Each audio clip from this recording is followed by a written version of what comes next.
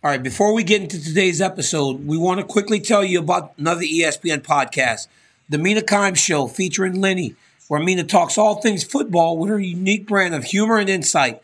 The 2021 NFL season is right around the corner, and Mina's friends join each episode to talk about the NFL's latest storylines, along with her football-loving dog, Lenny, making frequent contributions. Find The Mina Kimes Show featuring Lenny wherever you get your podcasts. Also, 30 for 30 is back with Breakaway, a film about WNBA superstar and activist Maya Moore. This film explores the story of Moore, one of the best basketball players in the world, stepping away from the sport for a remarkable reason: to fight for a man she believed was wrongly imprisoned. Stream Breakaway now only on ESPN+.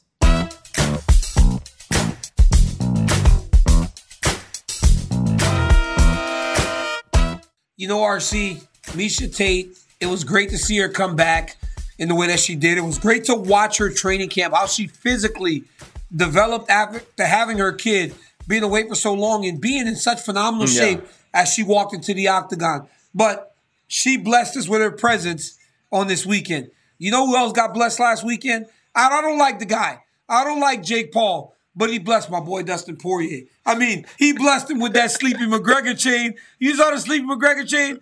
Dude said the chain was $100,000, gave it to Poirier to donate to charity. I mean, look at this chain. What is up with this Jake Paul? Got NyQuil. What is going on with this dude? Hey, listen, this dude understands how to make headlines. Jake Paul understands how to make money. And when you can give $100,000 chain away, you know what it tells me, DC? Me and you ain't doing something right. Because if I get $100,000 chain, first off, I'm going to be divorced because my wife going to leave me. Secondly, if I give it away, I'm going to be dead. Those are the two things that will follow. And so now Dustin Poirier say, you know what? I'm about to give this away and make some money for charity, because even he knows, as tough as he is, he does not need to be walking around with $100,000 around his neck. You know what, RC? It tells me that Jake Paul is really rich. Like, Jake Paul is really rich. He's giving away $100,000.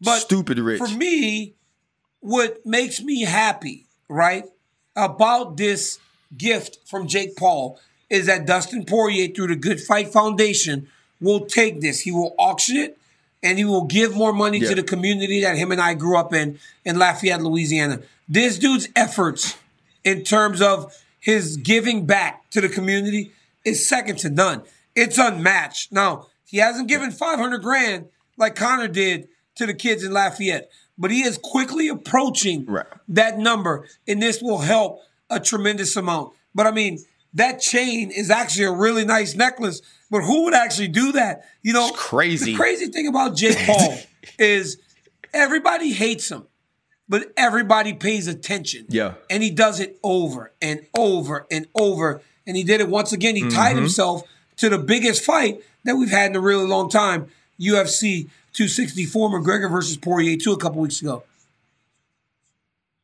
Hey, listen, Jake Paul, his brother Logan Paul, these dudes are understanding how to print money, right? They're understanding how to be exciting, even if it doesn't come to boxing, right? Even if it doesn't come to the combat sport. But I'm going to tell you about a guy, DC, who has been exciting in the octagon, who has been exciting in the UFC, and who's making his return. And that's TJ Dillashaw. He gets an opportunity right away to go up against Corey Sandhagen in what's going to be a huge fight that sets up what could be a championship fight for the winner. And we all know what happened with TJ Dillashaw, right? He was popped, right? He took PEDs. So with this dude returning, with TJ Dillashaw getting an opportunity to be back in the ring after some of the excitement that we saw from him in the past, what are you expecting from this former champ? And do we see him return to glory sooner than later, DC? You know what, RC? When I think about TJ Dillashaw, it's hard to talk about him because he's kind of become a bit of a people hate that he got caught for what he got caught with. But when you talk about him from a skills perspective, and only skills, I'm not talking about the story, I'm not talking about everything else. In terms of just flat out skills, TJ Dillashaw is as good as they come. I remember being on the same card with him when he fought against Renan Barão back in 2015. When he became the champion, 14. And everybody Yes. thought Renan Barão at that point was the number one fighter in the world. Dillashaw wiped him completely out. Dillashaw ran through him like you wouldn't He believe felt it. unbeatable at that but time. in Corey Sandhagen, no, he was the man, right? He was the man at the time. But Corey Sandhagen is as good as they come. This dude is an absolute killer, Ryan Clark. He almost killed Frankie Edgar with the jumping knee that he landed to win their last fight. I mean, that was crazy. What he did to Marlon Moraes on Fight Island.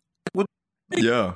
This dude got beat by Aljamain Sterling, and he came back a completely different human being. And he is not only winning fights, he is destroying people. And he has the look of a future champion. The dude is young, 29 years old, 14-2. One of the biggest advantages I think he has, the dude's 5'11". I told Corey last time I talked to him, Enter the Sandman. That's his nickname. Enter the Sandman. Because this dude comes to put you to sleep and drown you. But TJ Dillashaw, if he is still what he was, to beat Barão twice, to beat Cody Garbrandt in the way that he did twice, we are looking at the absolute highest level of mixed martial arts on Saturday night, and I can't wait to call it. This is absolutely the highest level of fighting. And TJ Dillashaw has been the guy that we've seen perform at that level. But because of the layoff and because of the reasons of the layoff, he had to answer some questions. Here's TJ Dillashaw on his PED use. I got suspended for 2 years. I failed a drug test.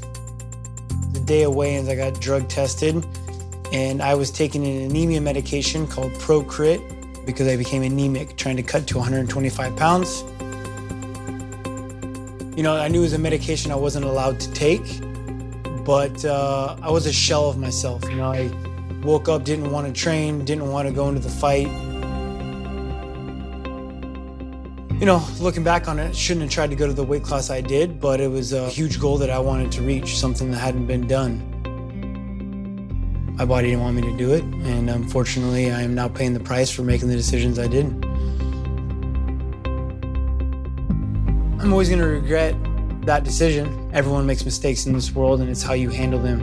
You know, it's how you pick yourself up off the floor and lead by example to my son of how I'm going to handle adversity and the wrong decisions I made. So again, I'm not going to let a mistake, you know, dictate who I am.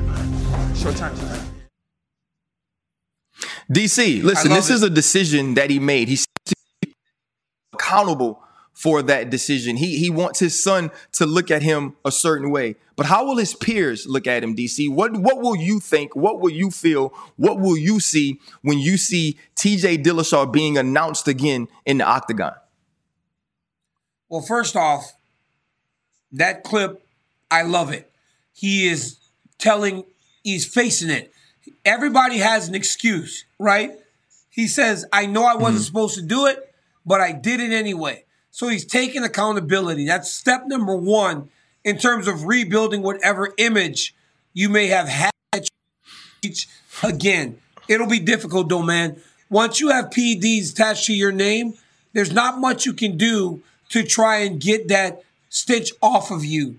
You that will always be tied to you. All you can do going forward is trying to do everything the right way, lead by examples, and never have that issue again.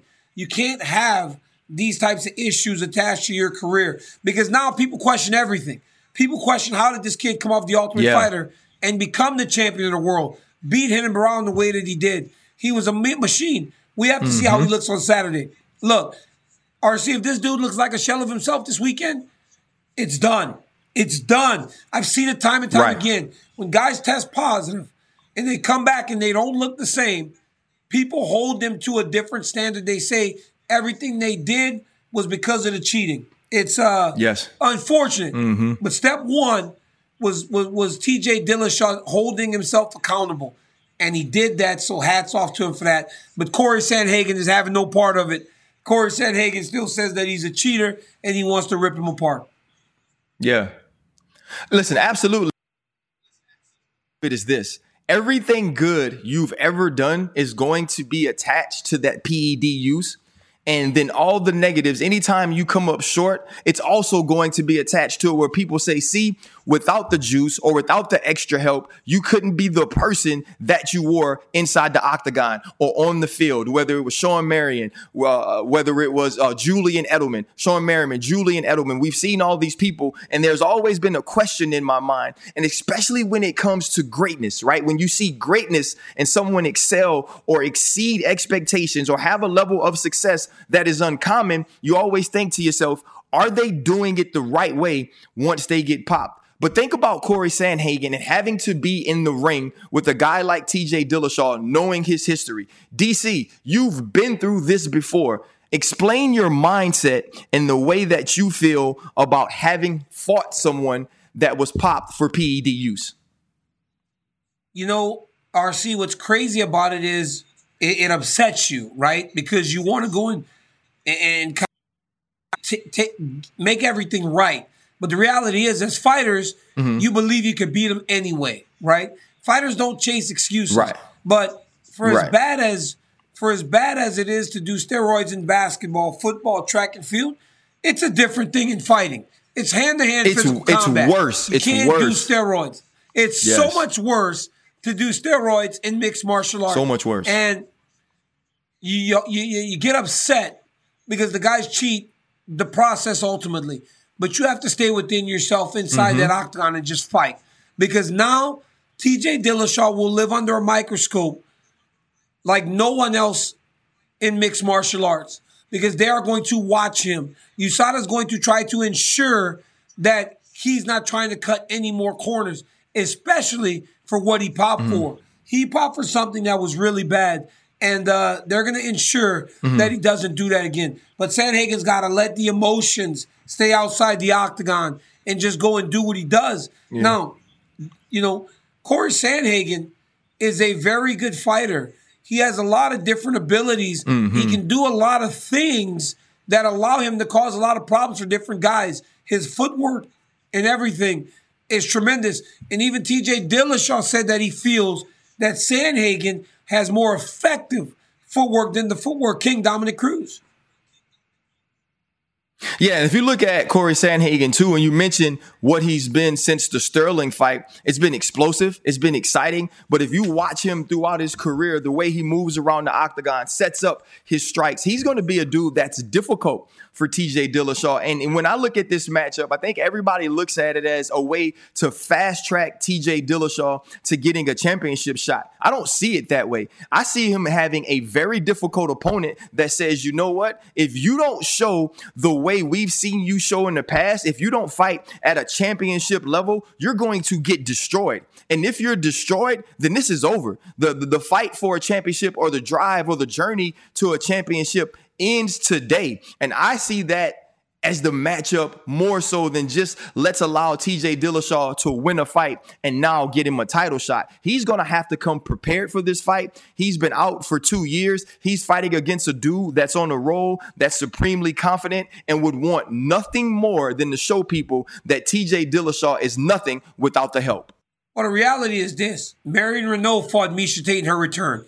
TJ Dillashaw gets one of the best in the world in Corey Sandhagen, a guy that if he can put TJ's scalp next to Frankie Edgar and everybody else, he finds himself in a title fight. And that's Saturday night on ESPN+. It's Sandhagen versus Dillashaw. I'm going to be up in that piece, RC, 7 p.m. Eastern. The prelims start at 4 o'clock. Do not miss this fight, guys. When they talk about fight nights, this was one I said I have got to be in the Apex to watch and call because these are two of the best bantamweights in the world, and I can't wait. And RC, guess what? We got another show that was done today, and guess what, my man? I think you're getting better as we go. I said I'm watching you, I'm watching detail, and I'm constantly learning, bro. I'm just trying to have a good time. You're doing a great job, my brother. It's so good to do the show with you. And guys, tune in. Sandhagen versus Dillashaw, Saturday, ESPN+. You don't want to miss it. I'm DC. That's my guy, RC. Make sure you guys tune in again next week. Until then, peace.